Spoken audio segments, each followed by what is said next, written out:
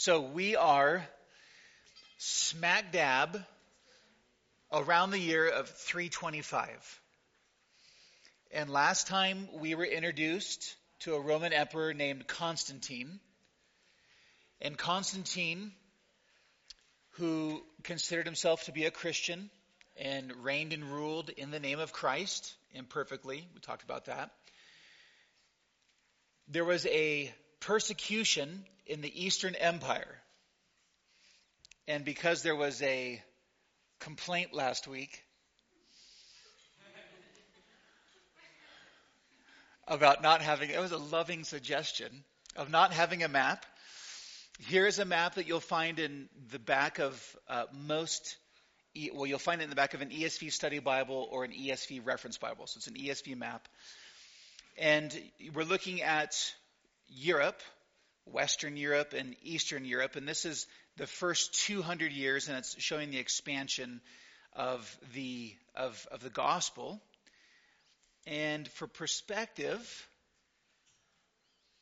just for some perspective, here is America overlaid over all of Europe down into Turkey. You can see this, so gives a sense of scale if you're traveling on foot or if you're traveling by chariot or horseback or something along those lines. Can you see the cursor? So we know that in Italy, that's where Rome is, and that's where the seat of the empire used to be. And when Constantine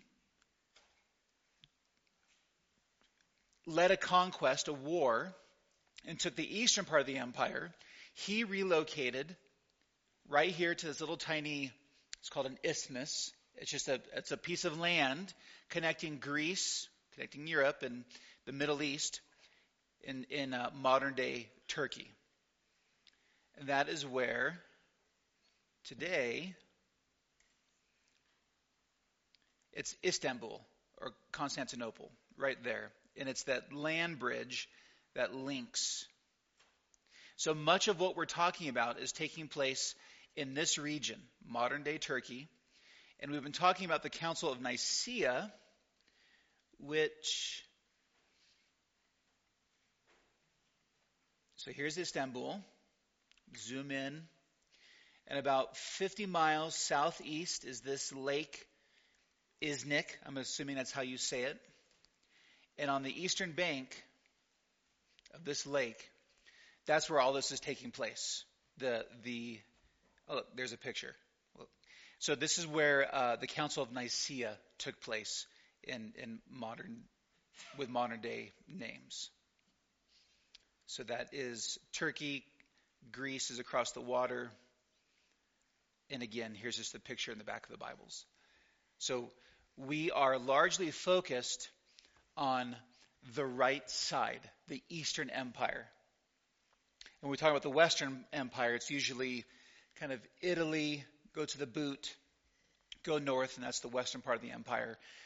So vast, so large, two different cultures, different languages, things along those lines. So as we've studied church history for these last 300 years, there's a growing divide in the different religious centers. And you had a religious center in Rome, here in Italy, and you had a religious center in Constantinople, or modern-day Istanbul, religious center in Jerusalem and Antioch. I just don't know if that cursor is showing up a little bit right in there. And then over here in Alexandria, Egypt. So Egypt, Antioch, you can see how this region is, you can get in a boat and take a boat, and it's fairly accessible, but Rome is pretty removed and far away. So a lot of the conflict and theological battles are taking place between the Greek in the north and the Egyptians in the south. So that's kind of a snapshot there. So when Constantine took the Eastern Empire and he led that military conquest because the Christians were being persecuted in the East, he vanquished the bad guy who was over there. I think Licinius was his name, another emperor. And then when Constantine got to the Eastern Empire, That's when we learned last week that he discovered the entire Eastern Empire was embroiled in a major theological controversy led by an elder by the name of Arius. And Arius, so his belief system is called Arianism, and he was the guy with the master slogans. Remember, his famous slogan was, "There was when the sun was not." And so he had songs and chants and a marketing, people chanting, hashtags, marketing scheme, full deal. He had it going on. And so that the entire Eastern world, from the most menial position, if you could describe it that way, the guy who draws the bath, to the highest courts, everybody was talking about whether or not Jesus is a created being or the eternal Son of God. So Constantine then called the Council of Nicaea, had 300 bishops arrive. They wrote the Nicene Creed. They condemned Arius as a heretic, and he was exiled, and things did not change overnight. And that's where we're picking up right here in the middle of page 42. Just because these 300 bishops agreed and wrote the Nicene Creed, that did not automatically mean that every board of elders, so to speak, or presbyter in a church, large or small, whatever it was, suddenly changed their theological views. So even though this creed was written, and also they didn't have social media to publish things, it took a long time to get this word out and spread around.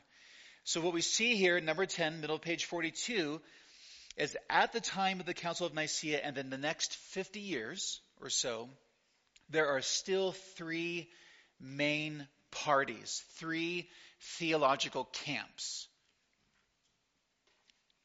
You have the Arian party, the Nicene party, and the Origenist party.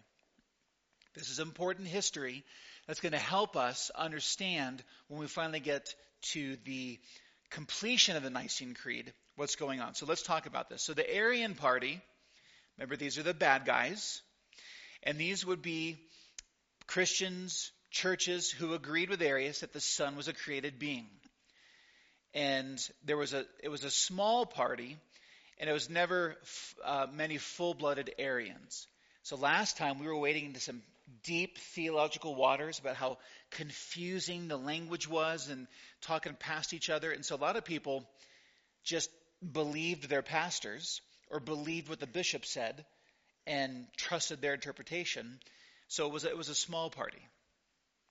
Then you have another group called the Nicenes, and these are the good guys we're going to continue to see. And they're good guys because they're simply staying faithful to what the Bible always taught. And I want to keep repeating that point to us where if you're sharing the gospel with somebody and they've done any reading of church history, it's usually branded that Constantine fiddled with theology or sneaky Christians changed theology. And what I want to show you is that orthodoxy has always been orthodox. They've always stayed faithful to what the Bible taught. Just the way that it was communicated was unique to the times, because whatever assault somebody brought to the gospel, it required a counter offense of gospel truth to explain it. So very important to understand. So the Nicene party is the Orthodox party because they're the biblical party.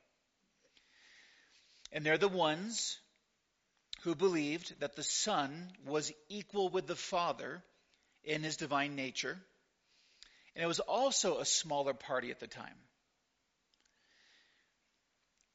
They became known as the Nicenes because their theology was contained in the Creed of Nicaea. And then there's the Origenist party. So we're kind of being introduced to these guys for the first time. And the existence of this Origenist party is important because the Origenist party is why the Nicenes were a small party at the time. So what do I mean?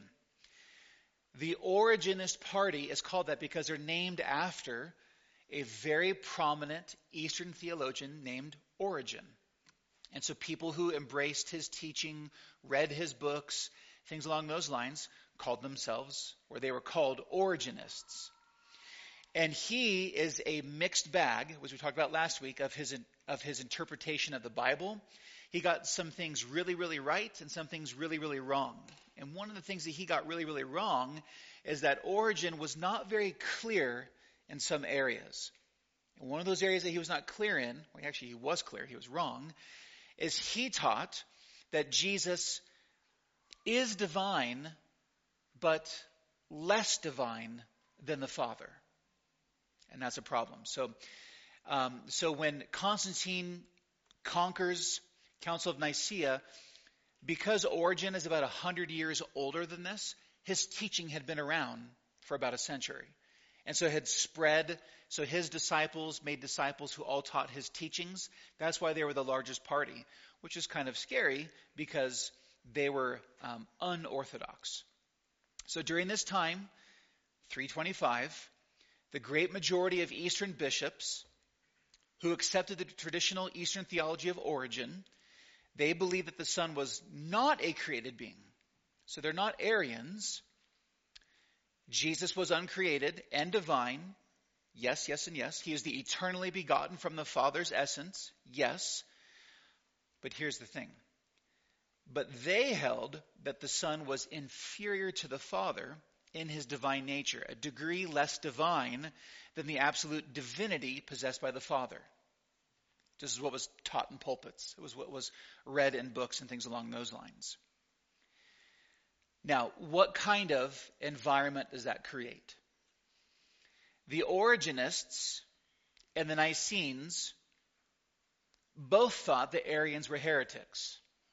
Okay, so those groups could unite against the bad guy Arians. However, they also thought the same of each other.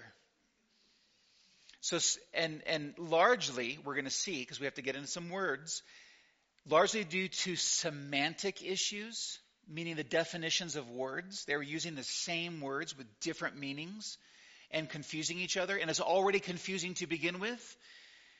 So sometimes the Origenists and the Nicenes would team together against the Arians.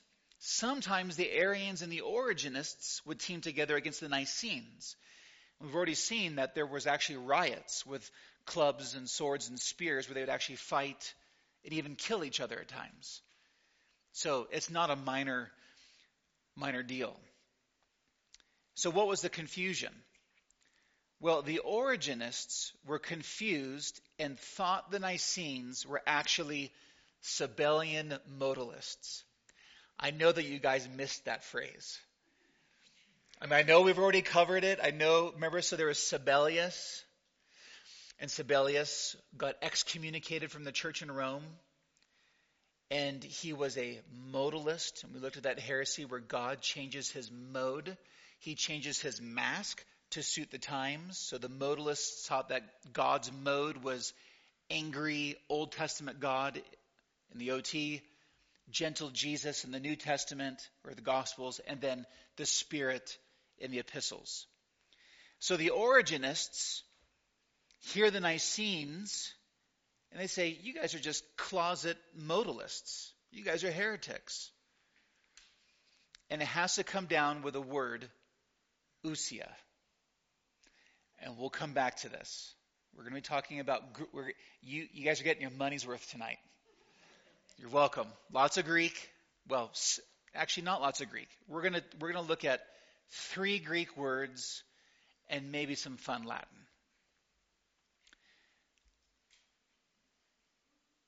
So both groups use this word ousia, which we'll come back to. Right now you just need to see that it's there.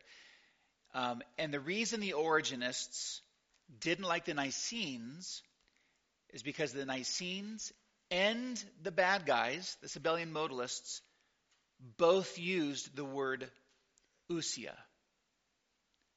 So the Origenists said, hey, you guys claim to be different. You're using the same word to describe something, but differently. So they just lumped them together, and that's why there was conflict. At the same time, the Nicenes suspiciously viewed the Origenists as some type of semi-Arians. Because if Origen is teaching, yes, Jesus is eternal, but Jesus is less divine than the Father, sure sounds like Jesus is different from the Father, Is he created being? So it sounds like you're a semi-Aryan. You're not dark chocolate, you're semi-sweet chocolate. You're the bad guys. So everybody was confused about what everyone taught, but the Nicene Creed was growing in terms of its expanse of orthodoxy. So before we move forward, any questions on that? The three camps for the next 50 years are fighting over each other theologically. Yes. Thanks, Isaac. Originists.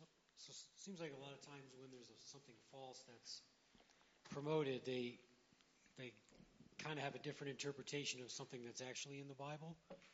Do you know if that was the case with the Originists, where they said that Jesus is less divine than the Father? Did they have any biblical backing for that as they understood the Bible, or did they just kind of whip it up? Yeah, that's a good question, brother. I didn't do deep enough research. I'm going to presume the answer is yes. I mean, Origen was reading his Bible, and one thing that we'll come across is for these guys, if you think about our day and age, now there's the rise of spirituality. There's always been spirituality, but for the last few hundred years since the Enlightenment in the West, the belief in God is nonsense to most people. God, you need a crutch to live, or something along those lines. And so the difficulty for the modern mind is to think that there's a God. But in the ancient world, God was, of course there's a God. There's many gods. Why would you even say there's no God? There's no such thing. Remember, they called the Christians atheists because we didn't have enough gods at the time. So for them, and this is answering your question, Scott, in a long way, is for them the idea that God would become flesh was absurd. So whether the idea of God today is absurd, the idea of God becoming flesh is absurd. So Origen is trying to think about if God the Son becomes incarnate, truly man, he's assuming something had to change within the Trinity, and God can't change, so he's trying to work through what he sees in the Bible wrongly. Yeah, it's a good question. Yes. Well, yes. Go for it. Okay. So when you say that the idea of a God becoming physical was ludicrous, was that only for Christians or was that for everybody? Because there's stories of Greek gods coming here, having children, that kind of stuff. So is that a general mindset that everybody had at that point? You have stories along those lines where the gods were able to assume a physical form, but remained only divine and not human. That would be the difference. This would be, wait a second, God is condescending and humbling himself. That's what was foreign to all other religions. Very good question. Anita?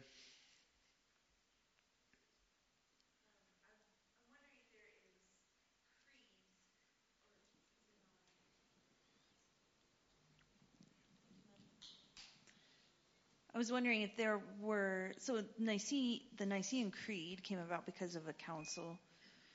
Were there creeds or councils that went with the other, Origen? Did they have a council and say, hey, this is what we think? And I was just curious. That's a good question. I don't think so. They would have little localized. So last week we learned that Alexander was the bishop of Alexandria, Egypt. And he was the Nicene guy before Nicene was written. And when Arius began to do his false teaching, Bishop Alexander was preaching, teaching, and writing against Arius' teachings in Egypt. And he ended up calling a council together of just in that town of area bishops, and they excommunicated Arius. So that was a small one, but the Nicene Creed, this is the first formal creed of the church where bishops gather together and saying, we are going to clarify the gospel and do it for the global church. So there's been little things, but nothing like this. This is the first. And we looked weeks ago at the Apostles' Creed, and no one knows where that came from. It's most likely related to some baptism formula that was said in the early years of the church. Yeah, good question. Yes, Porter. This may be diving too deep into deep theological matters, so let me know. Just as heresies are not new, I have a question about the Origenist, or I believe that's how you say it. Would you say it's fair to say that this idea carries on today? I know there's a lot of debate in certain theological circles about the concept of the eternal subordination of the Son. Do you think that is carrying on the tradition of Origen?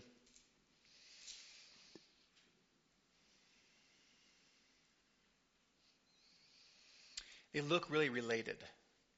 I think they do, because that modern theological dispute is trying to discern the internal relationship of the Trinity, ad intra, to give you some Latin, the ad intra relationship of the Trinity within himself, their self, eternity past and eternity future. And so Origen, as he's thinking about the relationship between the Father and the Son, is doing something similar, but Origen seems to be doing it in relation to the incarnation, not so much with the ESS. Yeah, ESS is doing, but we can talk more about that. Don't worry about it. Okay, so let's move forward. Alexander, the Bishop of Alexandria, had a disciple, a sub-bishop, I'm not entirely sure what the title was, and his name was Athanasius. And Athanasius did a lot of writing and arguing at the Council of Nicaea, and Athanasius ended up proving to be a very sharp mind and influential Christian. Well, Alexander ends up passing away, and when he passes away, he names his successor to be Athanasius. And Athanasius, this name becomes the dominant name for the next 50 years until we get to Nicaea 2.0, when they add to the creed. So let's meet Athanasius. If you read any ancient biographies, you'll often hear this phrase, Athanasius contra mundum. And that is Athanasius against the world. And because many viewed him, given the context of Arians and Origenists and the smaller group of the Nicenes, he was oftentimes the lone voice defending clearly what the Bible taught against all the other false teaching. And in many ways, he was grossly outnumbered in terms of just people who would say, I'm an Arian, I'm an Origenist. So here's some descriptions of this guy Athanasius. Gregory of Nazianzus described Athanasius as a small, thin man with a beautiful face, piercing eyes, and a mysterious aura of power which affected even his enemies. Athanasius was the senior deacon and secretary of Bishop Alexander. He took part in the Council of Nicaea, where he distinguished himself with his eloquent arguments for Christ's deity. And it was on the recommendation of the dying Alexander that the Alexandrian Church elected Athanasius as his successor, and so Athanasius became bishop in 328 of Alexandria, Egypt, 3 years or so after Nicaea. Throughout his 45 years as Bishop of Alexandria, Athanasius proved an unswerving, uncompromising enemy of Arianism in all its forms. The immortal name of Athanasius will never be separated from the Catholic, universal, doctrine of the Trinity, to whose defense he consecrated every moment and every faculty of his being. Together with this unfaltering devotion to the deity of Christ, Athanasius combined high moral courage, a quick-thinking mind, a sparkling sense of humor, and a broad-minded tolerance of many theological differences among all who were united with him in the struggle against the Arians. Now listen to this. Across his ministry in Alexandria, Egypt, plus his numerous books, Athanasius was exiled 5 times, totaling 17 years, ordered by 4 different Roman emperors, not counting about 6 more episodes in which he had to escape Alexandria, Egypt, from people seeking to take his life. These exiles and flights were all centered around his defense of biblical orthodoxy against the Arians. Often either an emperor or some magistrate sympathetic to Arianism or in league with an Arian bishop would rise to power, leading to Athanasius' ouster from his church in Alexandria, Egypt. So 17 years, almost, you're getting closer to half of his ministry. His life dedicated, as these quotes show, to a fierce focus on the deity of Christ, huge writing ministry, wrote lots of stuff. But what would happen is you'd have a different emperor would rise to power, and there would be Christians in the court. Even the emperor himself might claim to be a Christian, but there was, as this says, 4 emperors who considered themselves Arians. There was even a season when Constantine, when he was still alive, slipped into Arianism and then came out of it. And during all that time, Athanasius is exiled. He's run out of Flagstaff, has to go into hiding and live somewhere, continues to write his books. And then when the emperor died or changed or whatever the political because the politics and the theology were pretty closely aligned, when the theological climate changed, political climate changed, he was welcomed back. So 5 exiles, 17 years, people sneaking into the city, mobs, assassins trying to kill him. It's an interesting life. Athanasius returned from his final exile in 366 to Alexandria. He spent his last 6 years there carrying on his episcopal bishop duties unbothered. He died in 373. It was Athanasius' courage and indomitable opposition to Arianism, in spite of persecution and exile, which did more than anything else to bring about the defeat of the Arians in the church. They'd never produced anyone of the same heroic moral stature as the Bishop of Alexandria. On the bottom of page 43, I have a link here for you. It's a John Piper.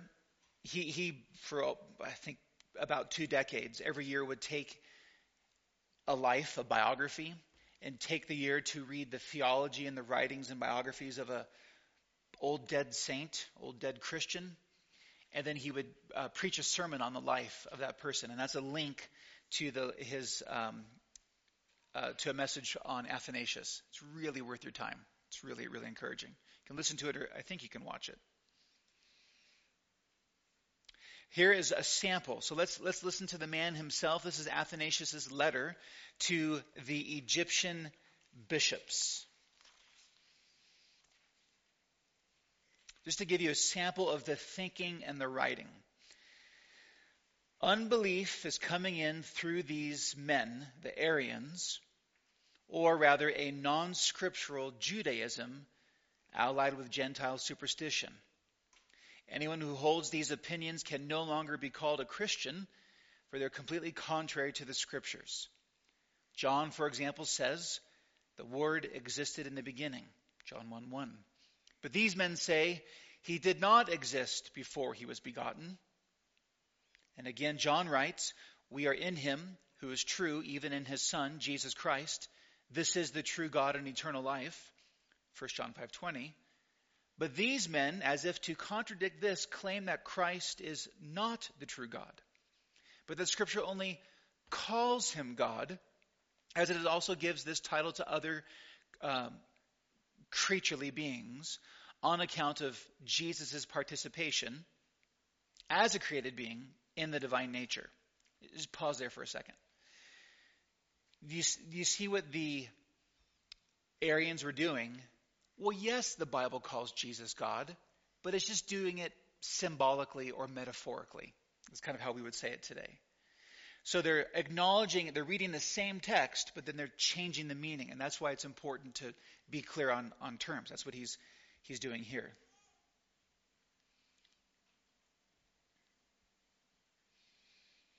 The Apostle Paul condemns the Gentiles for worshiping created beings, saying they worship the creature more than God the Creator. Romans 1:25. But if these men say that the Lord Jesus is a created being and worship him as a created being, how then do they differ from the Gentiles? Piercing biblical logic. If Jesus is created, then you're worshiping creation and you are in sin. So he's showing them their own contradiction. If they hold his opinion in this passage, that's Paul's opinion in Romans 1, if they hold his opinion in this passage not against them, and does not the blessed Paul not write in condemnation of them? The Lord also says, I and the Father are one, John 10:30. And, quote, he that has seen me has seen the Father, John 14:9. And the Apostle Paul, whom Christ sent forth to preach, says of him, quote, he is the brightness of God's glory and the exact image of his person, Hebrews 1:3. But these men, the Arians, dare to separate the Son from the Father, claiming that the Son is alien to the Father's essence and eternity. In an ungodly way, if they represent him as changeable, not seeing that by seeking thus, they make the Son to be not one with the Father, but one with created things. Who does not see that you cannot separate the brightness from the light? Brightness belongs by nature to the light and exists along with it and does not come into existence after it. There's a sample of Athanasius' writing in the mid-300s. Intelligent guy. Using scripture, he knows his opponent's arguments, and then he uses the Bible that they're twisting to untwist or to expose their mistakes. Athanasius' defense and promotion of orthodoxy contained in the Nicene Creed of 325 was picked up by a new generation. So he dies in 373. As he's aging, a new generation of men arise who are often called the Cappadocian Fathers. Two brothers and a buddy. The two brothers are Basil and Gregory. They're biological brothers, and they become bishops, Basil of Caesarea and Gregory of Nyssa. And then there's another Greg, their other buddy Greg of Nazianzus. He was their good friend.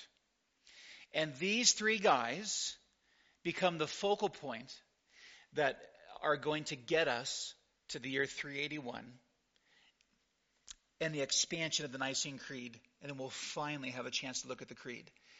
But this is where it's going to get complicated.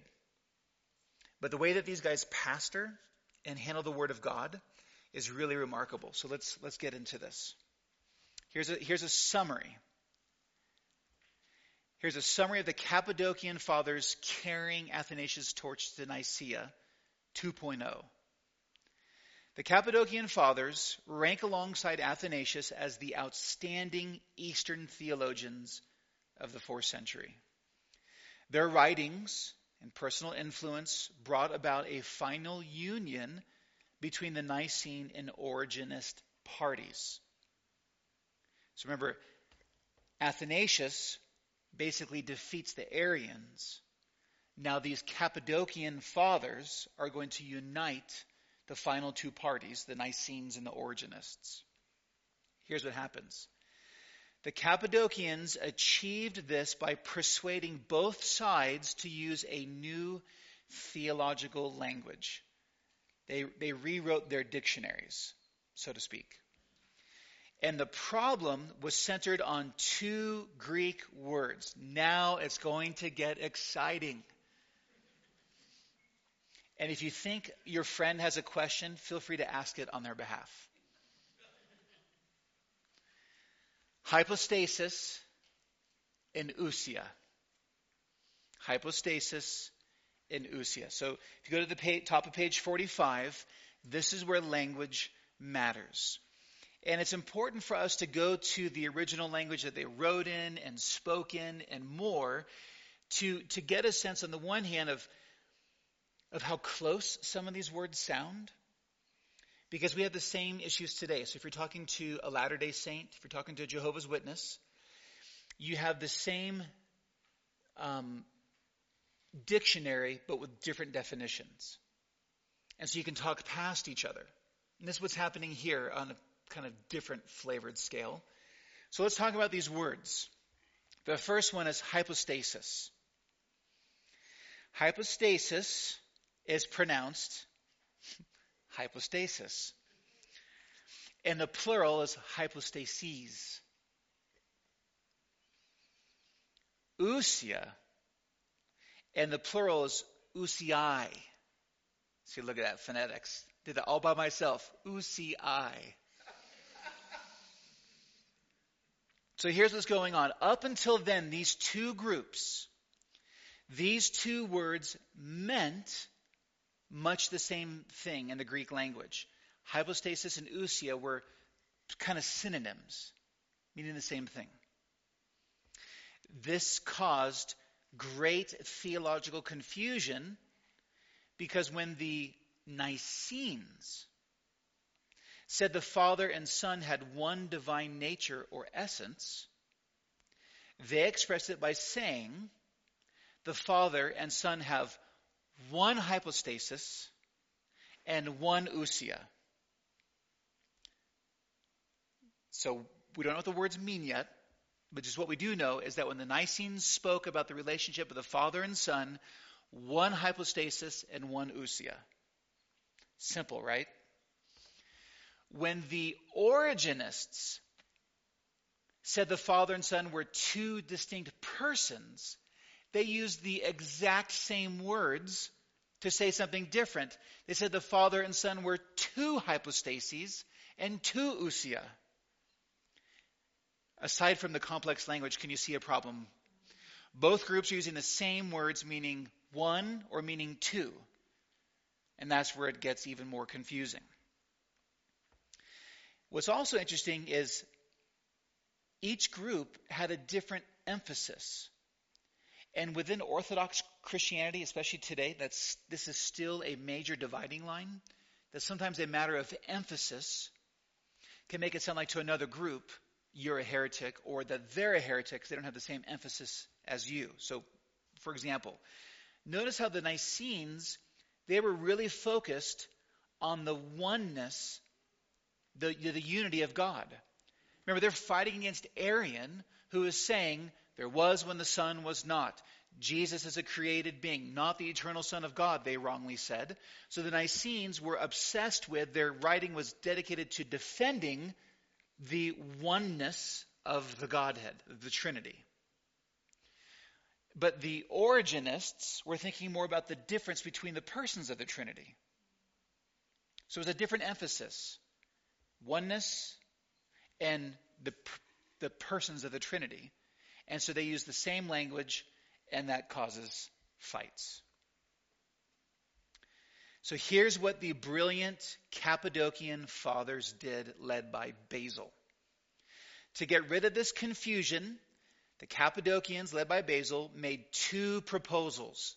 Okay, guys, please, let's make a proposal. Let's see if we can come to agreement. Here's what they said. Number one, from now on, the word ousia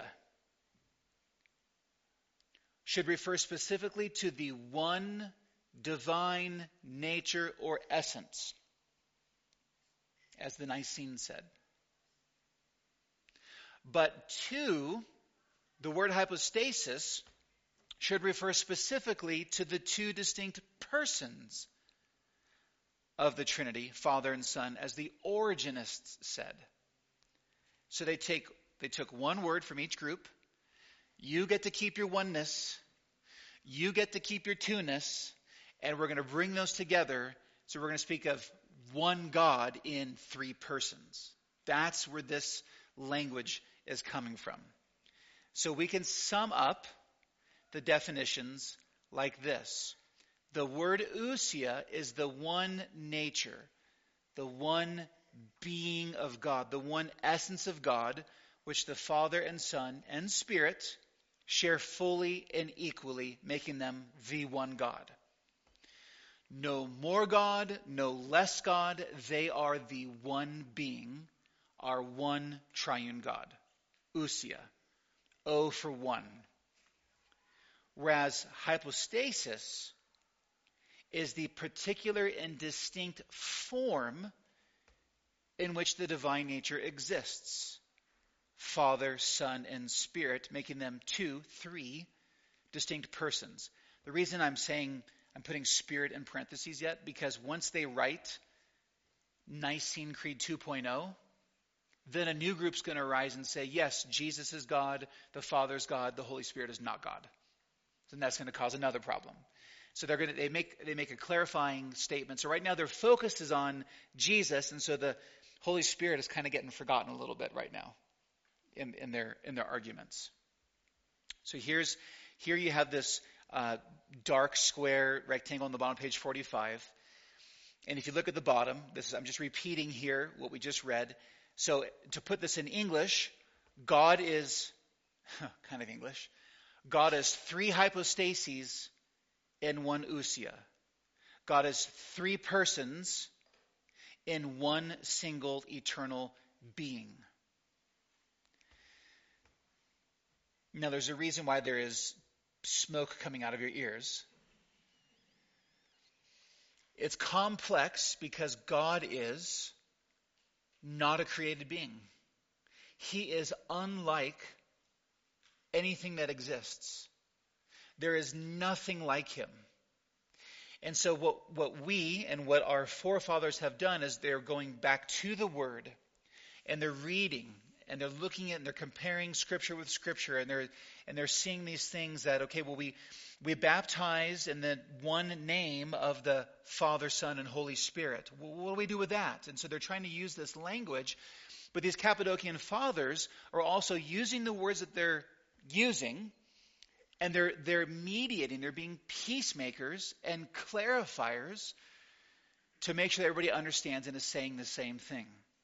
And so, yes, you hear it often said, you might take it for granted, yeah, God is one God in three persons. And you can say that, we can say the formula, but just take 5 minutes to actually think about that.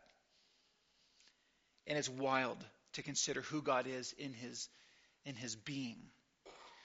And they're threading a really tight needle here. It's not three gods. It's not a modalist God who changes his form. It's one God in three persons.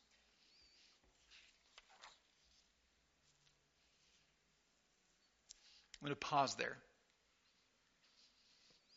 Any questions?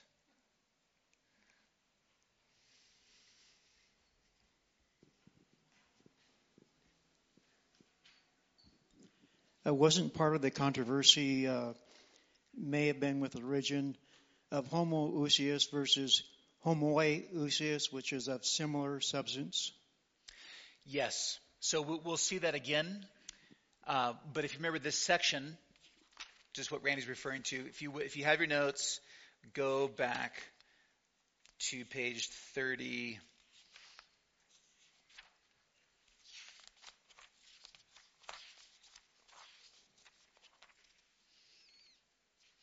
Page 40, middle of the page, number 2, and we'll see this a little more when we get into the actual creed itself, but there's another Greek issue, and this is where I said the difference between eternal life and eternal death is the letter I, and that's what Randy's referring to. Another word, is Jesus a similar substance with the Father, or is Jesus a similar ousia, or a same ousia? And they're saying he's the same ousia, same being. And so we'll go back to that a little more. What else? Any other questions? This might be a silly question. No silly questions. Please ask a question. It's not a silly question. So I'm just wondering, as we're talking about this, what form of the word did they have? Did they have like what we have in our Bibles, or are they... Like, when was the Bible, the year the Bible was put together? That's my question.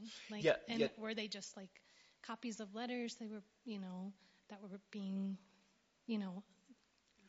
available to read, or, I don't know. That's my question. Like, what was available for them to study to figure this out? They had what we have. Okay.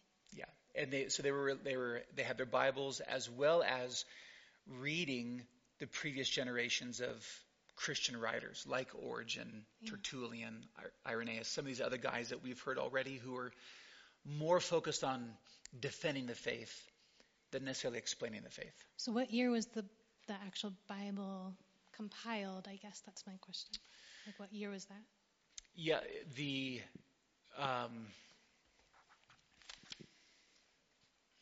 that is a great question. So on page 15 and following, so you can grab the notes if you don't have them, we talk about something called the Muratorian Canon, which is one of the earliest fragments that we have. That is the list of the New Testament books, acknowledging what was already received by the church. It also includes heretical books not to read, and then it includes books that are helpful to read but shouldn't be read in church. So the canon, the books of the Bible, that's what I mean by canon, was Old Testament. That was set and done. Jesus affirmed it. But they had the same books as we did, and there was a few others that, depending upon where you lived, maybe you were missing Jude, or you added the Shepherd of Hermas, is what it was called. But yeah, so they had the same Bible as us. Very, very good question.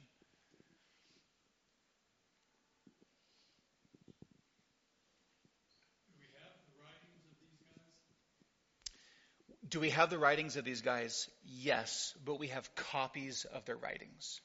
We don't have the original. Similar to our New Testament, we just have copies of the copies. And that's how, like, we have this Athanasius quote here and whatnot.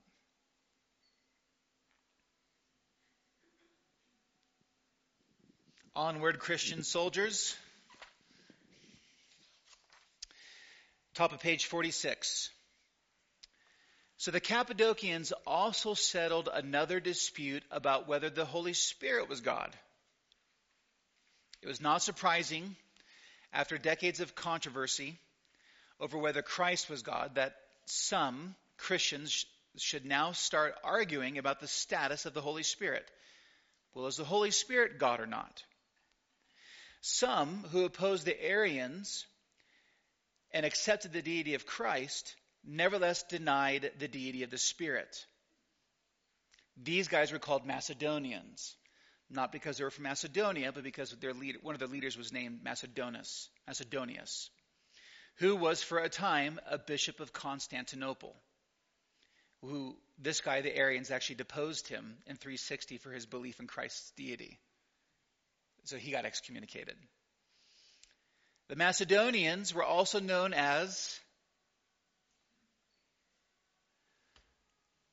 pneumatomachoi.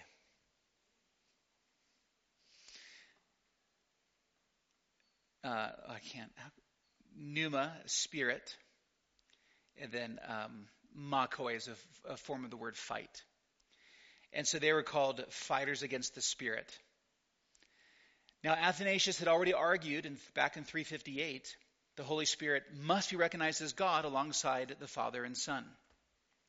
So the Cappadocians carried on Athanasius' argument, strengthened it, and laid the basis for extending the term homoousios to the Holy Spirit. That the Holy Spirit was the same essence, same ousia as the Father.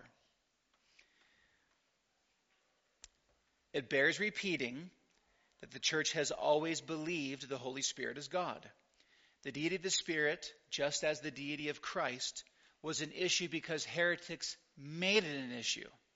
So the church taught it and believed it, but heretics made it an issue, therefore apologists had to defend the faith and protect the church. For example, Genesis 1. In the beginning, God created the heavens and the earth. The earth was without form and void. Darkness was over the face of the deep, and the Spirit of God was hovering over the waters. And God said, "Let there be light," and there was light, and on the text goes. Here in the first verses of the Hebrew, there appears, when you first read it, and we know it's the Trinity, the text appears even in the beginning to differentiate God and the Spirit of God as one, but distinct. Or in Acts 5, Maybe you remember this episode. Peter said to Ananias, "Why has Satan filled your heart to lie to the Holy Spirit and to keep back for yourself of the proceeds of the land? While it remained unsold, did it not remain your own?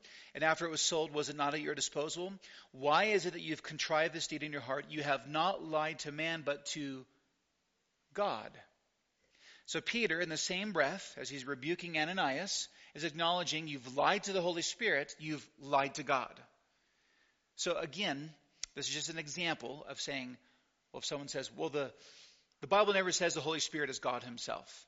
Well, here's a passage you could go to and say, yes, it does. Yes, it does. So, what had started as a dispute across 50 years against these different groups, heretical and perhaps misunderstood, this turned into a full search for a doctrine of the Trinity. And the Cappadocians created the following formula for expressing this doctrine. So here it is again. God is three hypostases in one ousia. That is, in English, God is three persons existing eternally in one single being or nature or essence. Sometimes our theology is built around negation. What does that mean? You could say, I'm not entirely sure how to explain the Trinity, but I can tell you what the Trinity is not. He is not three gods, and he does not change his modes. He's not a modalist. So in between these two guardrails, he's one God. We've already made that clear. But he is Father, Son, and Holy Spirit. Not three gods, not changing modes, one God, three persons. And the three persons, Father, Son, and Spirit, are the same essence, same being.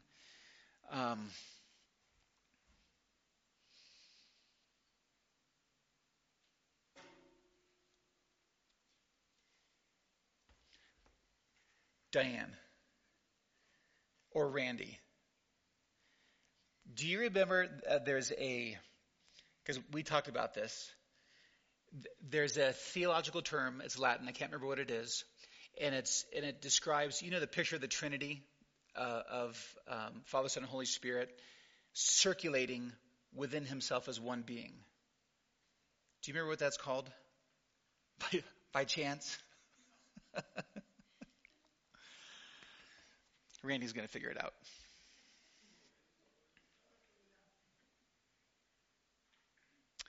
An illustration of what the Cappadocians meant by this would be a mountain with three sides or faces. Whichever face of the mountain we look at presents the reality of the self-same mountain to us. So we would say, I have seen the mountain. Yet each face of the mountain is distinct from the other two. In other words, God is not three separate beings or realities. God is not three separate beings or realities.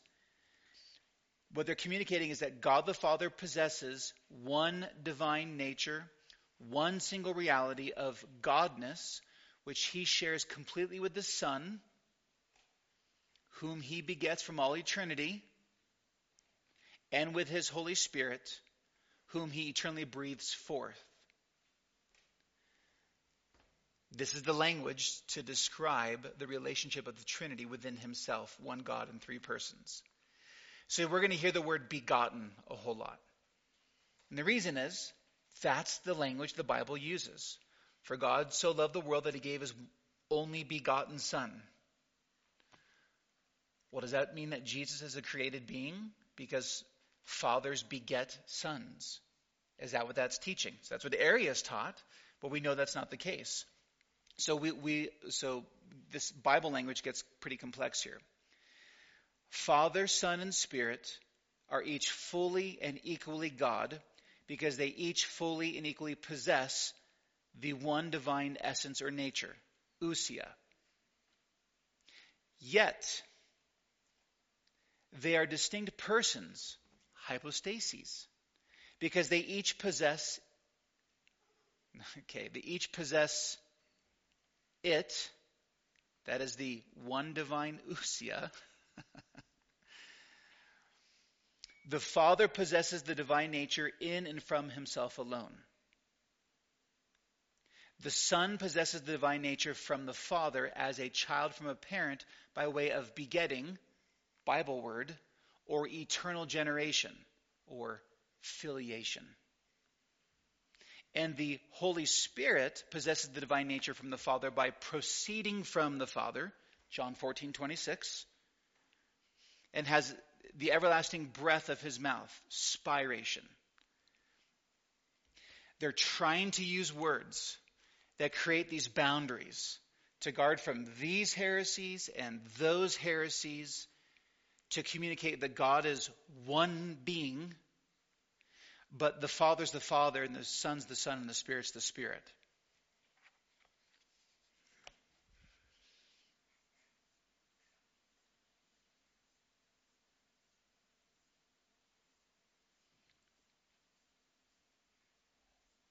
Remember our awesome chart, our chart of awesomeness? This is what all their words are doing right here. You have one God right there in the middle.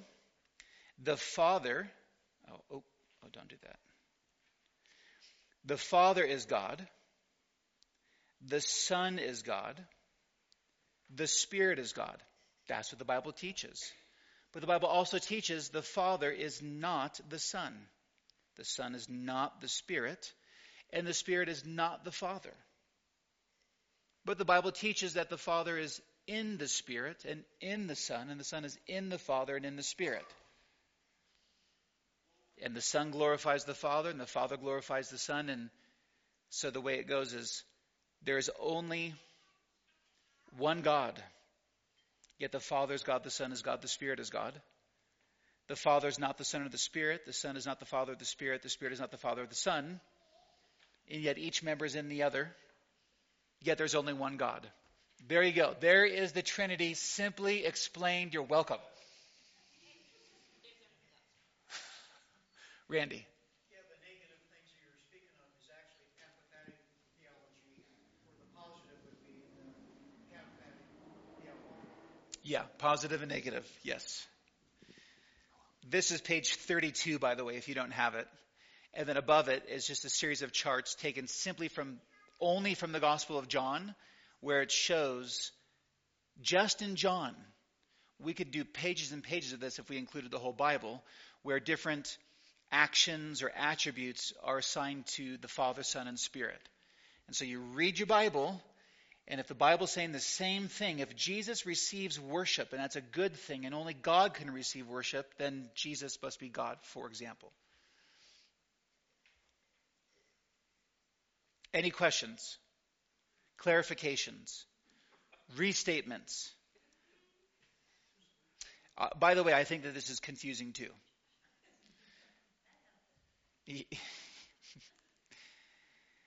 So let's keep going. Nicenes and, where am I?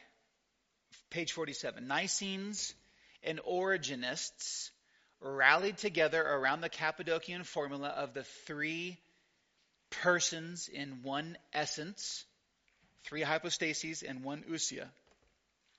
The Origenists gave up saying that the Son was inferior to the Father in his divine nature. And the Nicenes distanced themselves conclusively from the Sabellian modalist heresy, to which some of them had been inclined. At least they could present a unified front against the Arians. Okay. The Arian Emperor Valens died fighting the Goths in 378. The West had had a Nicene emperor ever since 375. So remember, all this dispute is largely in the East, and the West is just doing their own thing. And they had a Nicene emperor, Gratian.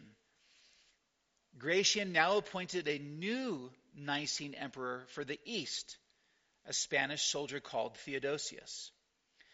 Theodosius gave Arianism its death blow by issuing an edict in 380, which recognized Nicene believers as the only ones legally entitled to use the name Catholic. Meaning, true Orthodox universal church. And that also gave the Nicenes legal possession of church buildings.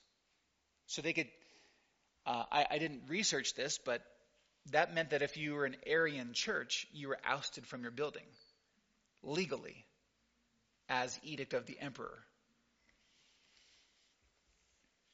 In 381, Theodosius summoned an ecumenical council at Constantinople, so he just got a bunch of bishops together. The Council of Constantinople produced a new revised form of the Creed of Nicaea, known as the Nicene Creed. That's what we refer to, we meaning just modern Christians. And the new Nicene Creed reaffirmed and extended the teaching of the Council of 325. The Nicene Creed, so sometimes you'll hear this called the Niceno-Constantinopolitan Creed. Try saying that. Just call it the Nicene Creed. The Nicene Creed became so highly prized over the next 100 years that by the end of the 400s, Eastern churches had started reciting the Nicene Creed in their worship services as a public declaration of their faith. Western churches began using the creed in worship towards the end of the 500s. And while Arianism and other heresies were never fully stamped out, by God's grace, biblical orthodoxy won the day. The Nicene Creed was used in communion services. It was used oftentimes at baptism services, where it would be, do you believe? Then quote the Nicene Creed, and the person getting baptized would say, yes, I do. Or it'd be a statement of the gospel before the church took the Lord's Supper. So it has a rich and diverse history. And it's important to note, with this class that we're in, we have two more creeds to get to. We have the Athanasian Creed, and you might recognize that name. We just talked about him, Athanasius. And we have the Chalcedonian definition. And these two that we're going to get to eventually are footnotes to this Nicene Creed.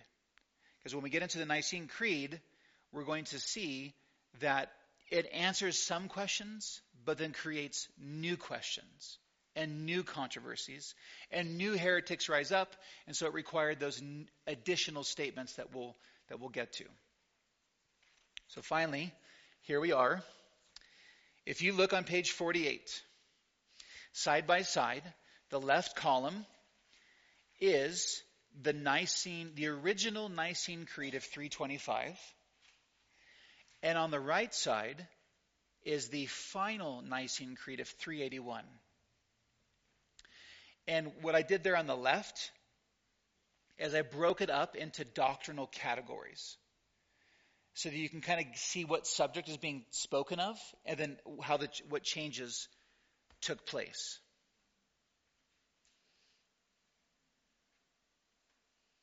So let's look at this with this line by line. We finally get to hear it. So the Nicene Creed of 325 begins with, "We believe in one God, the Father Almighty, creator of all things visible and invisible." And remember that phrase, "we believe," is a form of that word credo. That's the name of our class. This is the Latin. Credo is I believe. So we believe. Now look at how it changed in 381. It changed to, "I believe in one God, the Father Almighty," it's all the same, "maker of heaven and earth, and of all things visible and invisible."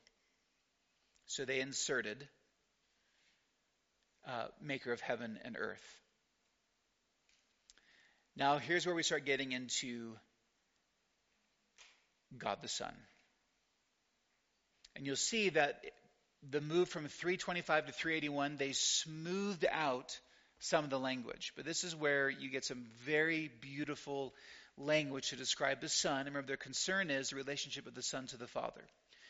So in 325, they said, "and in one Lord Jesus Christ." So we believe in one God the Father. We believe in one Lord Jesus Christ, the Son of God, begotten of the Father, only begotten, that is, from the ousia, the essence of the Father, God from God, light from light, true God from true God, begotten, not created, of the same ousia, essence, as the Father, through whom all things were created, both in heaven and on earth. And here's how they reworded it in 381. And in one Lord Jesus Christ, the only begotten Son of God, begotten of the Father before all worlds, God of God, light of light, very God of very God, begotten, not made, being of one substance, essence, same word, ousia, with the Father, by whom all things were made.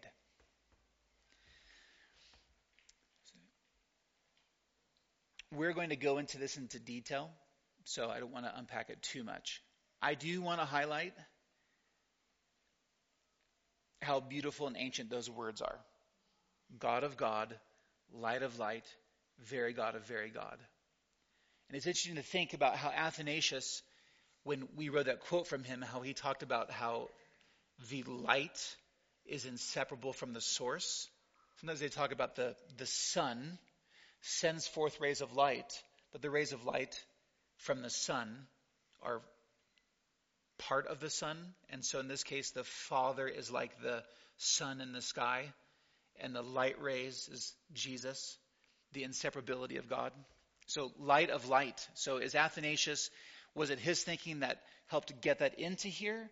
Or was it because it was in there from the first one?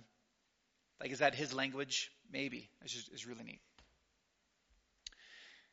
So then they go into more detail on Jesus. In 325, who for us men and for our salvation came down, was incarnate, was made man. And if you notice here in 381, very similar, who for us men and for our salvation came down from heaven, so added heaven, and was incarnate, and then they added, by the Holy Spirit of the Virgin Mary, and was made man. 381 adds, and was crucified also under Pontius Pilate.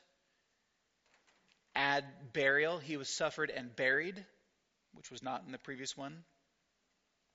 Neither creed mentions his descent into the grave. Jesus' resurrection on the third day. His ascent into heaven. And his session, meaning that he's right now sitting at the right hand of the Father. His return, he shall come again with glory to judge the living and the dead, whose kingdom shall have no end. So if we back up for a second, God the Father gets just two sentences or so. You see that? But then you scroll down, and when we talk about Jesus, we have his personhood, God the Son, incarnation, virgin birth, life, death, resurrection, ascension, and session, and return. So they are laying out the understanding, a biblical understanding of the gospel. And it's including this pre-existence of Christ, birth, life, death, burial, resurrection, ascension, session. All right there.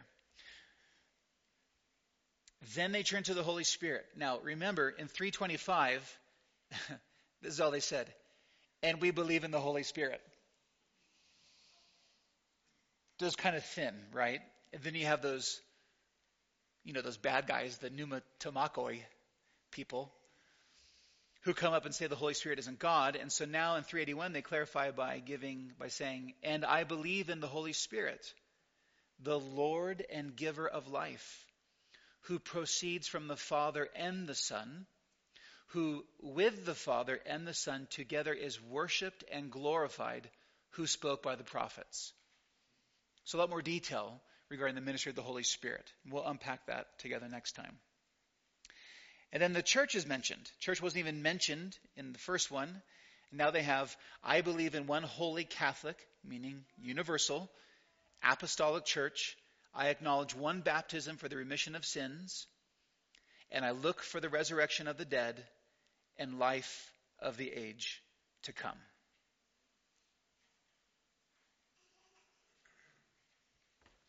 I want to pause there and just any questions regarding the change or the expansion of the creed and clarification of the creed or any of the hypostases, ousia.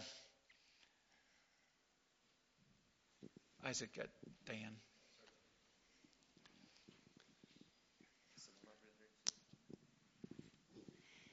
I was wondering why they put in one baptism for the remission of sins. Do you know if there's history behind that phrase?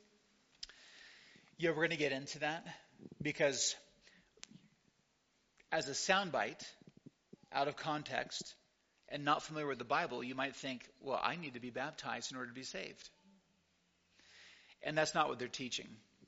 So one thing that is implied is this is a creed, I believe, and you have the word I believe mentioned 3 times with the Father and the Spirit and then the church here, and then it's implied with Jesus and in one Lord Jesus Christ. So you have 4 references to I believe. That's I faith. So the structure of this, similar to the Apostles' Creed we saw, was that it doesn't say justification by faith. But the entire framing of it is that it's salvation by grace through faith, not works.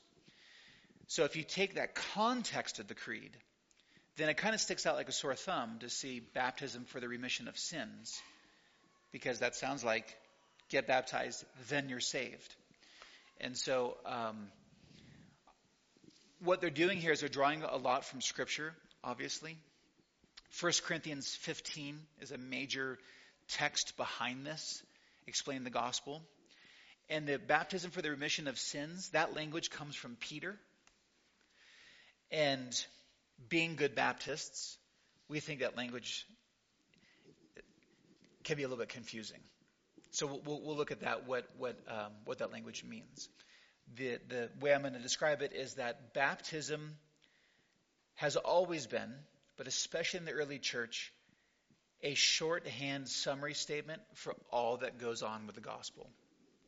You hear someone preach the gospel, you believe it, you repent of your sins, and usually your first act of obedience is going public with your faith by being baptized. Usually the priest, the bishop, the elder heard your testimony, knows you're a believer, and then you get baptized. But that language comes from Peter when he says, repent and be baptized, every one of you, for the remission of your sins, in Acts chapter 2. Yeah. Is there a reason they switched from saying we believe to I believe? I don't know. But there's got to be a reason.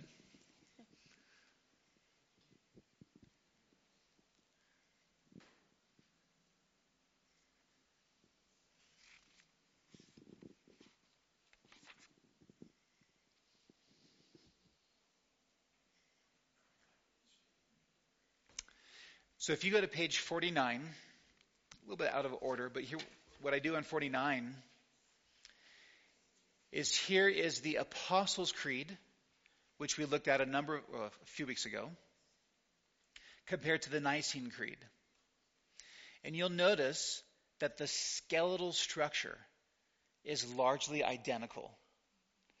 And what I think is beautiful about that is that means that this Apostles' Creed, which is maybe from the mid-150s, and the Nicene Creed, over 150 years later, if you think about what these men did at this council, is they didn't go and try to invent some statement that was entirely new, but they appeared to be using the skeletal structure of the already received and believed and loved Apostles' Creed and just expanded it. And so really the Apostles' Creed is embedded inside the Nicene Creed. And that just shows that a mark of good, careful pastoral theology is making statements that are more aligned with our past than trying to be novel and say new things. Sometimes you have to say new things.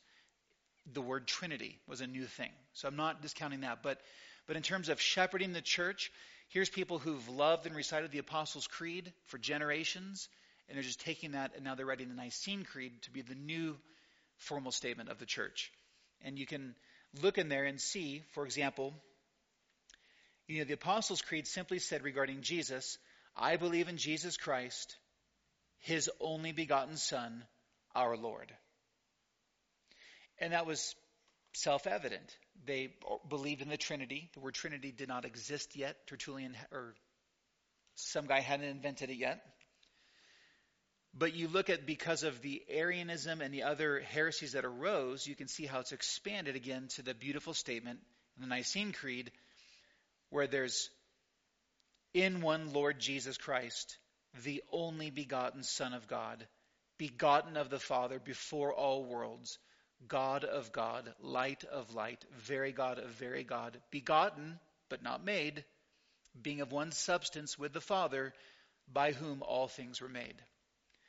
That knotted, thick language, we now have this historical understanding of the theological battles they were fighting to just simply preserve that Jesus really is who he said he was, the Son of God in the flesh. And he really was the person, the baby, that Gabriel told Mary she was going to give birth to, Emmanuel, God with us, and more. And so we're just seeing this beautiful language, and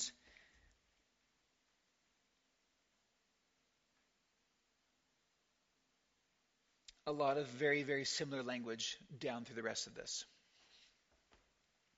Well, I want to go ahead and just take any other questions, open season on anything, and then go ahead and close us.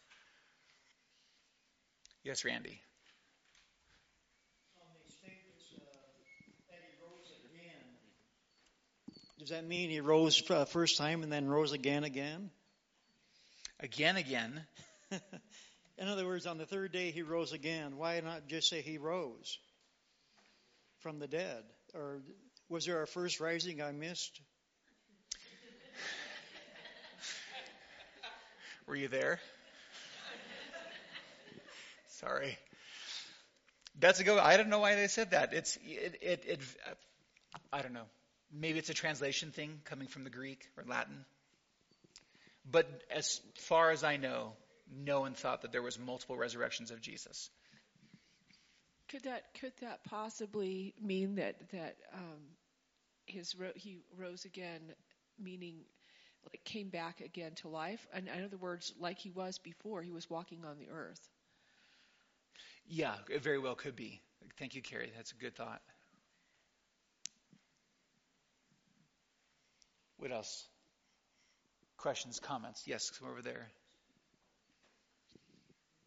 Following up my question earlier, do you think the language change could potentially be to more closely match the Apostles' Creed, since that was in terms of I? It could be. Yeah, it very well could be. I prefer, we believe. I think it's real important. Our faith is personal but not private, and especially in our day and age, because we're such a privatized me and Jesus, and kind of church is an optional add-on. I think the corporateness of, even you'll notice like a lot of our singing at church is, we try to sing a lot of we songs because we're singing it together, but I like we. This is going to drive me crazy trying to think of this crazy word. Perichoresis. Yes, perichoresis. Who said that? Anita? Perichoresis. Yes. That's all I wanted.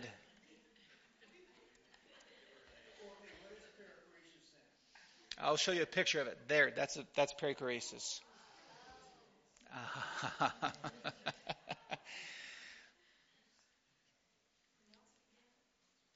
Yes, it is. Can I? Well, it's perichoresis. And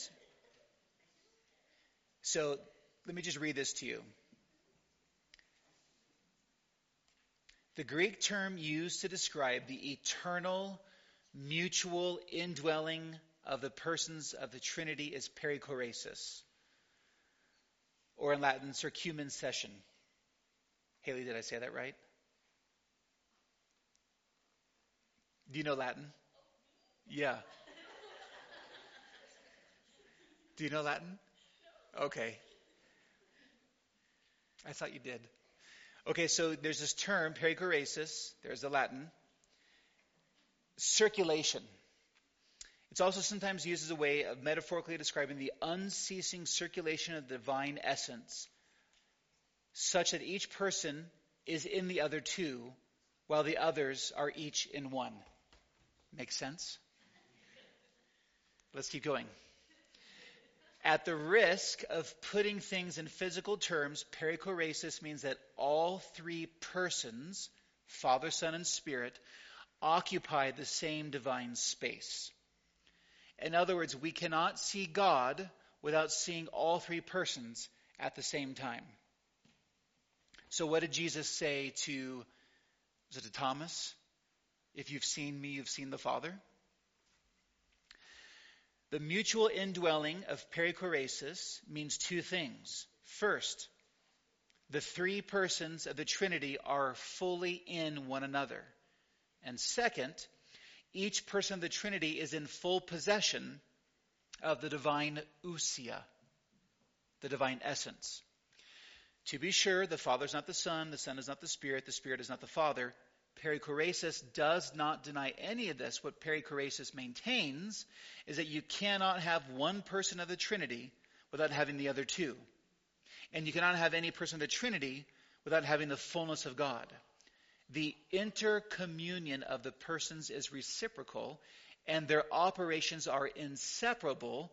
As Augustine put it, each are in each, all in each in all, and all are one. That's a smart guy, too. Each are in each, all in each, and each in all, and all are one. Make a good tattoo.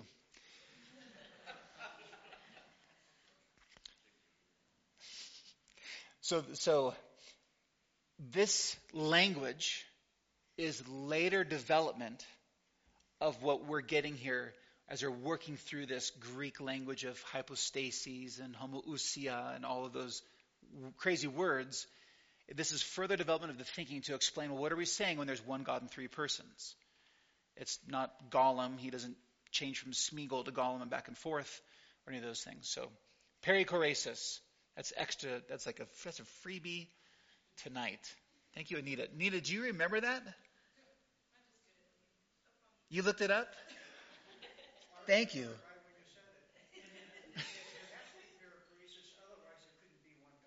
That's right. So this shows how it safeguards Trinity. Michaela, did you have one? I did. Okay. So a few weeks ago when we were going through the Apostles' Creed, you said every Christian believes more than the Apostles' Creed, but no Christian can believe less. Would you say the same of the Nicene Creed and all the statements in there? I think so. And actually, when I was working on the notes, I was going to take that Albert Muller quote and put it here also. I think that's the case.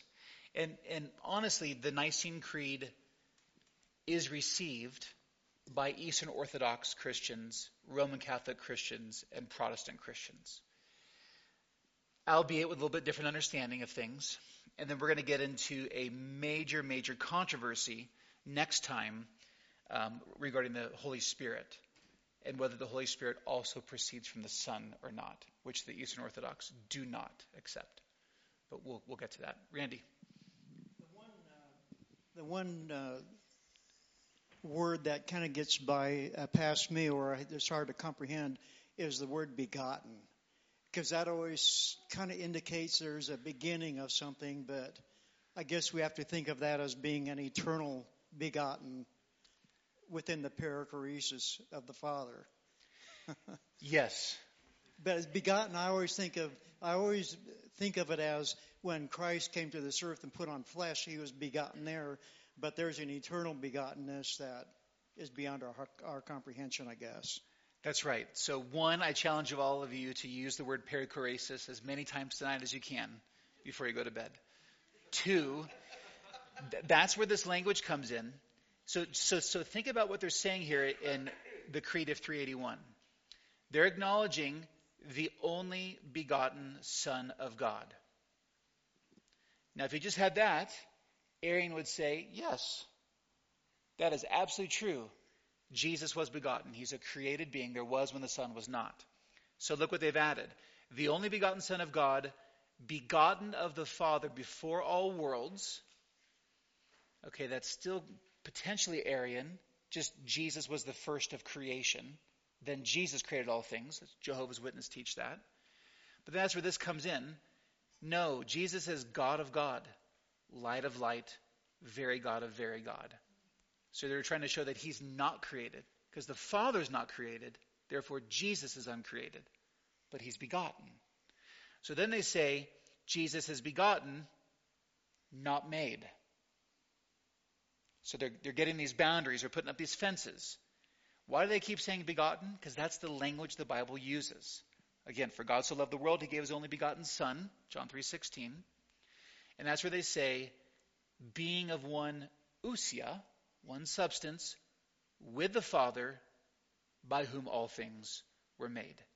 And by saying that Jesus made all things, if you remember last time we did that refuting a Jehovah's Witness on the back of a napkin test. So if Jesus created all things, but Jesus is created, Jesus would have had to have created himself to create all things. And that's a logical fallacy. You can't not exist and then make yourself exist. So, yeah. So that's where they're threading this needle of this language. So that's what theologians, what people want to do is they want to use the Bible's language and safeguard the Bible's ideas. So that's why the language of filiation, sonship. Jesus is the eternal Son. The Spirit's always the Spirit, spiration. That's the language they use. Why do you use that language? Because it's what the Bible seems to teach. So they just use that. It's real good. Sam. Hi. So we know that Jesus is not created, right? Correct. And we also know that no attributes of God have beginning or end. Uh-huh. How about his incarnation? Was he already a human being before the world was created? Or because we know that he came into earth through Mary and he became incarnate. So that for us has a beginning. Yes. But Jesus has always been, none of his attributes have a beginning. So how would you explain that? Yeah. That's like, let me give you $5 because that's the softball. That is why we have the Chalcedonian definition in the Athanasian Creed. Once this was written, and everyone's saying, oh yes, Jesus is God. He's the second person of the Trinity. Amen. Oh no, wait a second. So then what does it mean that Jesus became flesh? And that's what those two creeds are about. I'll give you the hint. The hint is that in the incarnation, the Son, as to his deity, did not change. But he united humanity so that he has, the language is truly God and truly man, unmixed and unconfused. So we're going to get to more language. That is, well, he's not this and he's not this. He's somewhere in this. And we'll get there. Yeah. So yeah, but as to God, he did not change. Very good question. But I know I didn't answer all of it. What else? Any other easy questions? So a couple of Sundays ago, I believe I heard you say that for someone to be saved, they have to believe that in Jesus, the Son and God the Father and God the Holy Spirit. Is that right? Yeah. So Old Testament saints that looked forward to the Messiah, did they have that concept? No. not fully. So if they read Isaiah 7:14, they knew that the virgin shall conceive and give birth to a son, and you shall call his name God with us. They would read Isaiah 9:6 and 7, and find out that this son was also called Everlasting Father and Prince of Peace. And they could read Isaiah 11 and know that he was going to be born from the stump of Jesse and be of the tribe of David and be the Davidic king. But how those fit together, that's what was, they didn't get. They had these, it was like the dimmer switch in the room was up just enough that you could see some of the furniture. So they were fiercely monotheistic. There's one God, there is no other. But then you get these texts that make it sound like this Christ Messiah figure who's going to be born. He sure sounds a lot like God in the flesh. In fact, Isaiah 7:14 says that. But it wasn't until you get to like Matthew 16 when you start having, when Jesus asks, but who do you say that I am? And this great confession taking place where they recognize you are the Christ, the Son of the living God. And so when Peter confessed that, he probably confessed better than he knew. Right? So Jesus says, blessed are you, Simon Bar-Jonah, for flesh and blood has not revealed this to you, but my Father in heaven. So they had a sense, at least by Matthew 28, when Jesus says, go baptize in the name of the Father, Son, and Holy Spirit, there's some sense that God is one but three, and so they got it somehow. In the Old Testament, salvation, as I understand it, salvation has always been by grace through faith. And we looked a while ago, the first promise of the gospel is in Genesis 3:15. So what I believe is that when Abraham believed God and was accredited to him as righteousness, and he knew that he was going to have all these kids, he knew, Abraham did, that the Genesis 3:15 promise, that's what he had faith in. A Savior is coming, and I don't know what his name is, and he's going to come from my family, but he's going to be the one who's going to fix everything Adam broke. So they were saved by grace through faith. But now that Jesus has risen, this side of the cross, this side of the empty tomb, this side of the baptism formula, for someone to be saved, they must confess their Trinity. So it's kind of best attempt at trying to explain a very good question. Anything else? Any other good questions?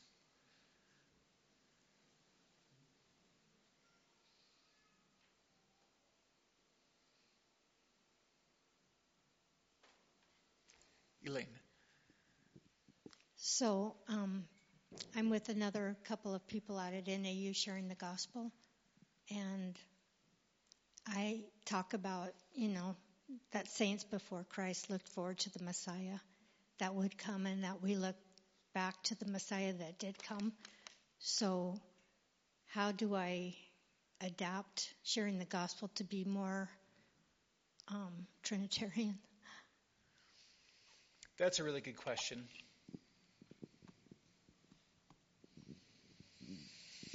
So on the one hand, it will take kind of wisdom and interaction with the person you're talking to embrace how you'll describe or convey the Trinity. But I might say something that, Romans 10:9 and 10. If you confess with your mouth that Jesus is Lord, and you believe in your heart that God raised him from the dead, you'll be saved. When we confess Jesus as Lord, part of that includes that he's actually, that's a Trinitarian title, because the Lord of the Old Testament, Yahweh, the Lord, is a title now that Jesus has, the Lord. So we're saying that Jesus is Yahweh incarnate. And so gauging where this person's at, I might just tell them, we Christians are Trinitarian. We believe in one God in three persons. And they're going to say that's absurd. And you can say, yeah, it's hard to understand, but if God was easy to understand, he wouldn't be God. I don't know, something like that. Does that help at all, or does that?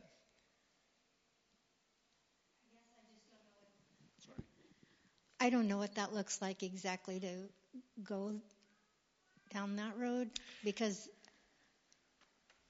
we feel like we are very clear in the gospel, and for them to even trust in Christ would be a huge thing. And so, if somebody trusts in Christ, then are they not really saved till they grow in their faith and realize that there's a Trinity that they need to believe in? They do, yeah, because when they get baptized, we don't want, I now baptize you in the name of the Father, Son, and Holy Spirit. What are you talking about? I didn't sign up for a Trinity. So there's got to be a sense. So there's, in sharing the gospel, different approaches to take. You could take a God, sin, Christ, faith approach and think those four systematic, categories. A holy God who created all things. He's perfect. He created humanity to be his image bearers. They rebelled against him and sinned. He promised that he would send a son, his own son. Not a created son, but the eternal Son of God, second person of the Trinity, would put flesh on and come to rescue us. So I would just include that into my gospel presentation. And then if you do a creation, fall, redemption, restoration, more of a story arc evangelism style, I would do this. I would kind of do a similar thing. How are we saved? God Himself clothed Himself in flesh, second person of the Trinity. I would say it like that. And that's how I would say it. So it'd be important for you to say it, however it's best for you to articulate it, but to communicate that Jesus we're worshiping is not just a godly guru, and He's not a created being. Sorry. No, please, it's great. So when we ask, questions about where, who they think Jesus is and whatever answer they give us, then we typically say that He was God's Son. He was God and He was the Son of God and came in the flesh. So we do cover that, and most people don't have an issue with that, actually. They seem like that's pretty well known somehow. Yeah, there may be a sense in which, even at a somewhat pop culture, the idea of Son of God still works. But to clarify that, we're not Mormons, so we don't think that He's a lesser God. We're not Jehovah's Witness and think that He's a created being. We need to be real specific that we believe that He is the eternal second person of the Trinity, who's the eternal Son made flesh. And I would be real specific with that, because they need to know that they're confessing a Trinity. And that'd be important too, because we don't want to, if on average someone has many gospel encounters before they get saved, they may also have Jehovah's Witness encounters and Mormon encounters as well, who will speak a very similar language. And so I'd want to be just real clear with this is who God reveals Himself to be, with wisdom and tact and right timing and that. Yeah. Anita. Yes. Yeah, great. Okay. So I have two maybe simpler questions, maybe. I don't know. One was the word usiai. Did that get completely deleted because of now there's only one of one? Kind of, yeah. Okay. That was just kind of a funny Greek word question. Okay. The other question was the difference in the Apostles' Creed and the Nicene Creed when it talks about He descended into hell. And the Nicene Creed did not include that. I was just curious if that was something they didn't feel like they needed to put in, or if there was an issue that was debatable. I don't know. Yeah, good question. So He descended into hell as a late addition to the Apostles' Creed. And that's why it's not in the Nicene Creed. Now, I believe that that's true. He descended into the grave, not to the place of punishment and fire. But it's a late addition. Yeah, that's why it's not there. Very good question. Good catch.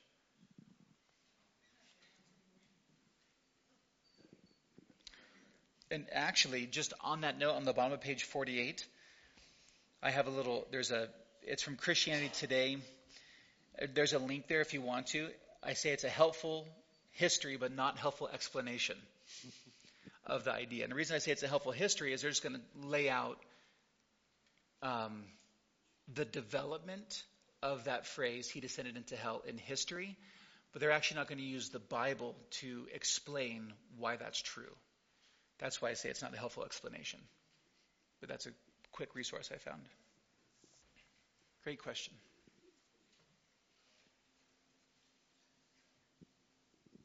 Anita, do you have one?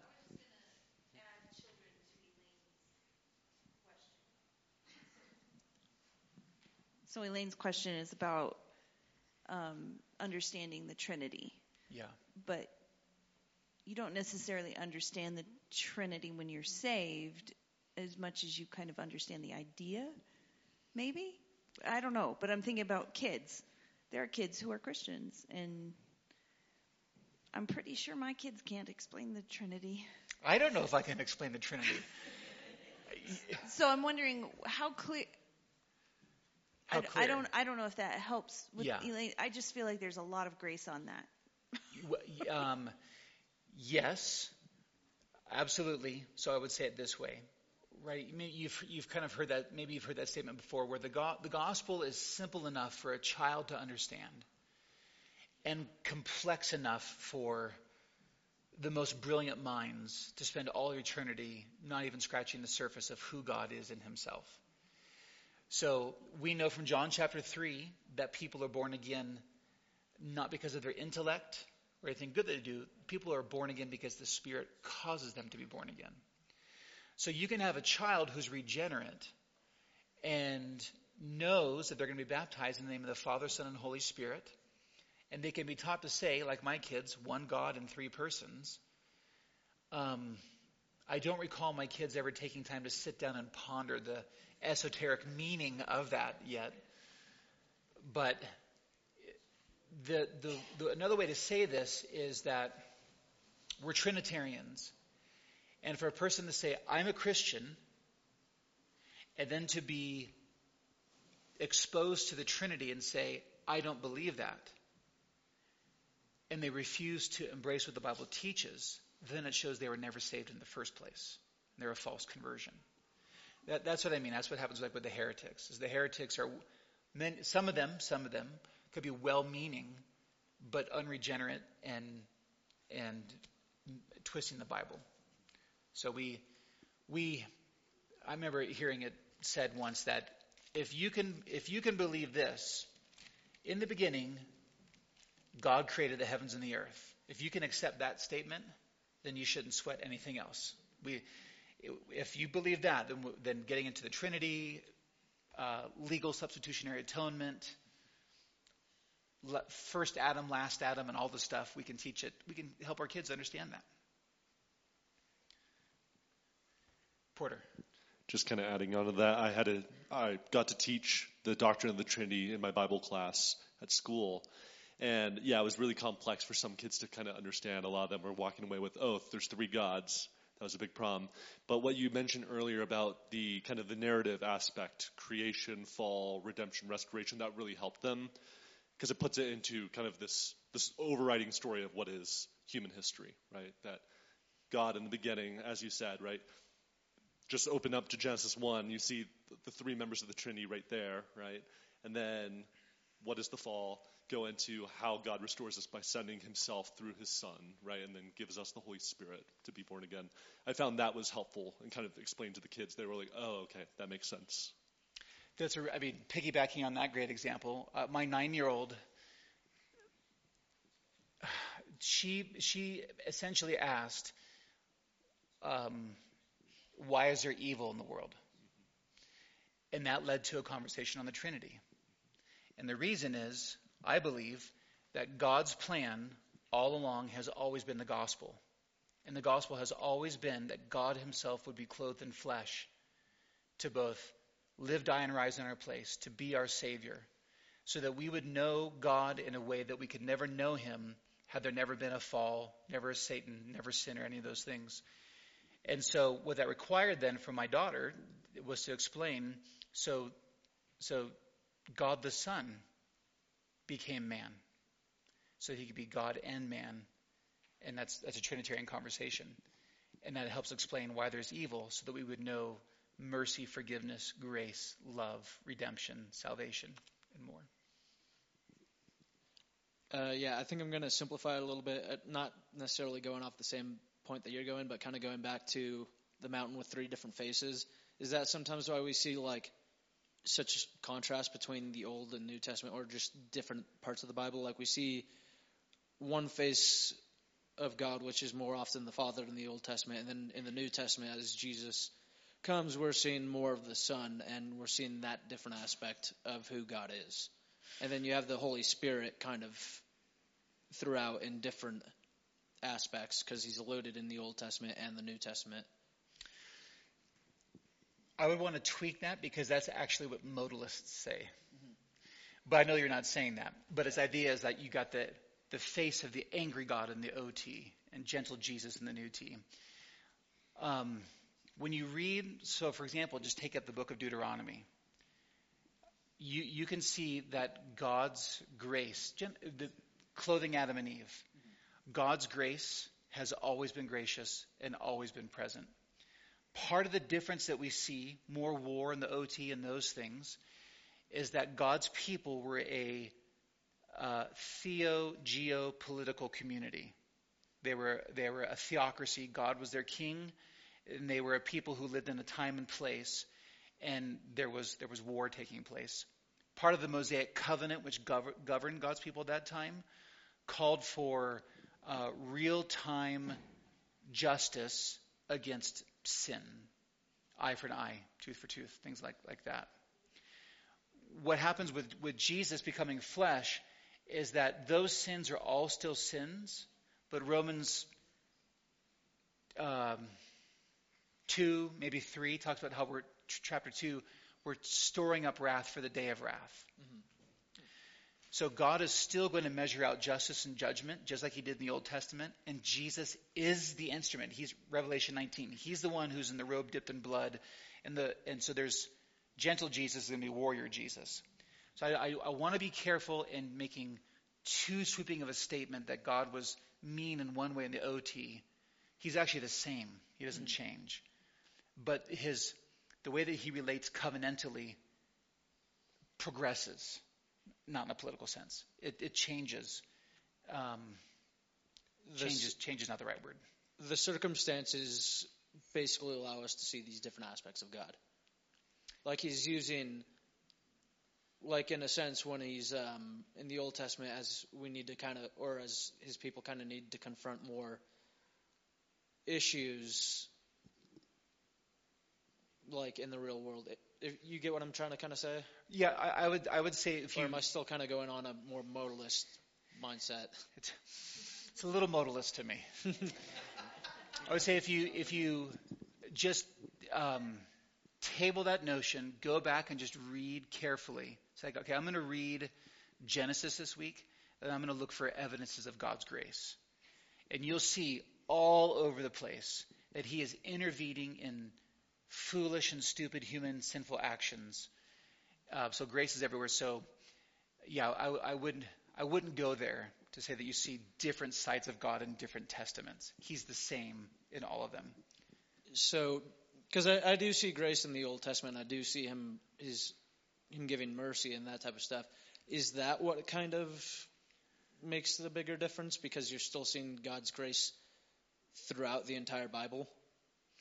Yeah, you're seeing it throughout the Bible, but you're seeing his grace on steroids in the New Covenant. Maybe I could say it that way.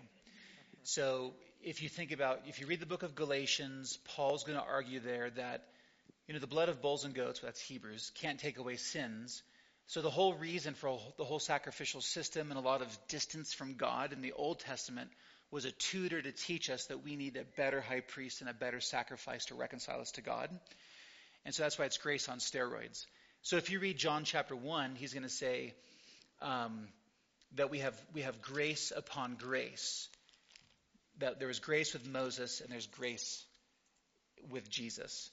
I'm butchering that a little bit. So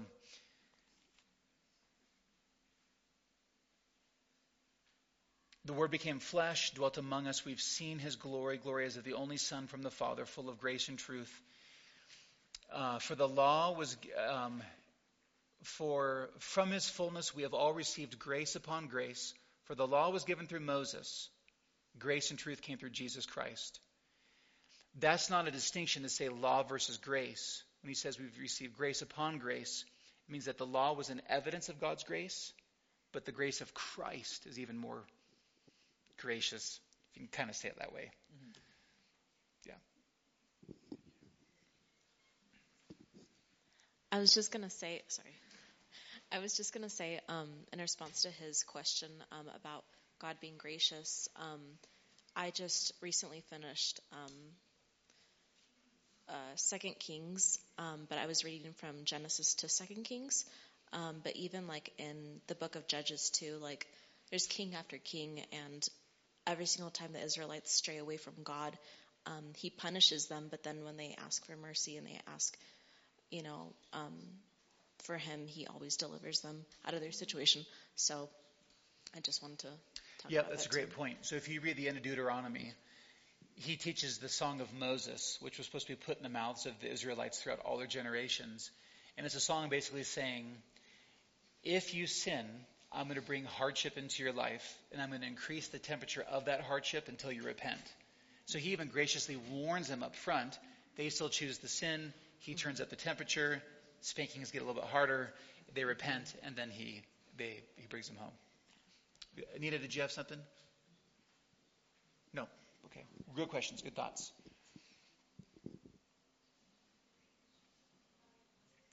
We're over. I apologize. Let me pray, dismiss you, and then if you want to stay and ask more questions, I'm happy to hang out for a bit. Lord, we thank you for your grace. We confess. We confess that you are God and we are not. We confess that you are the creator and we are the creature. Lord, we worship you because you are other. And we thank you that whenever false teachers arose, your church stood up to also defend and champion a clear understanding of what your Bible teaches. And Lord, just because our brains hurt and our minds can be a bit confused in trying to understand you, one of the glories of the new heavens and new earth is going to be seeing you, Jesus, face to face and taking an eternity to explore the majesty and mystery that you are. So I pray, Lord, that you would bless us in our understanding of you, that we would embrace the truth of your word, that we would meditate upon you and your person and who you are, and thereby enjoy you and be transformed by you. Thank you for your gospel. Pray this in Christ's name. Amen. Thanks, everyone. Good job. Good questions.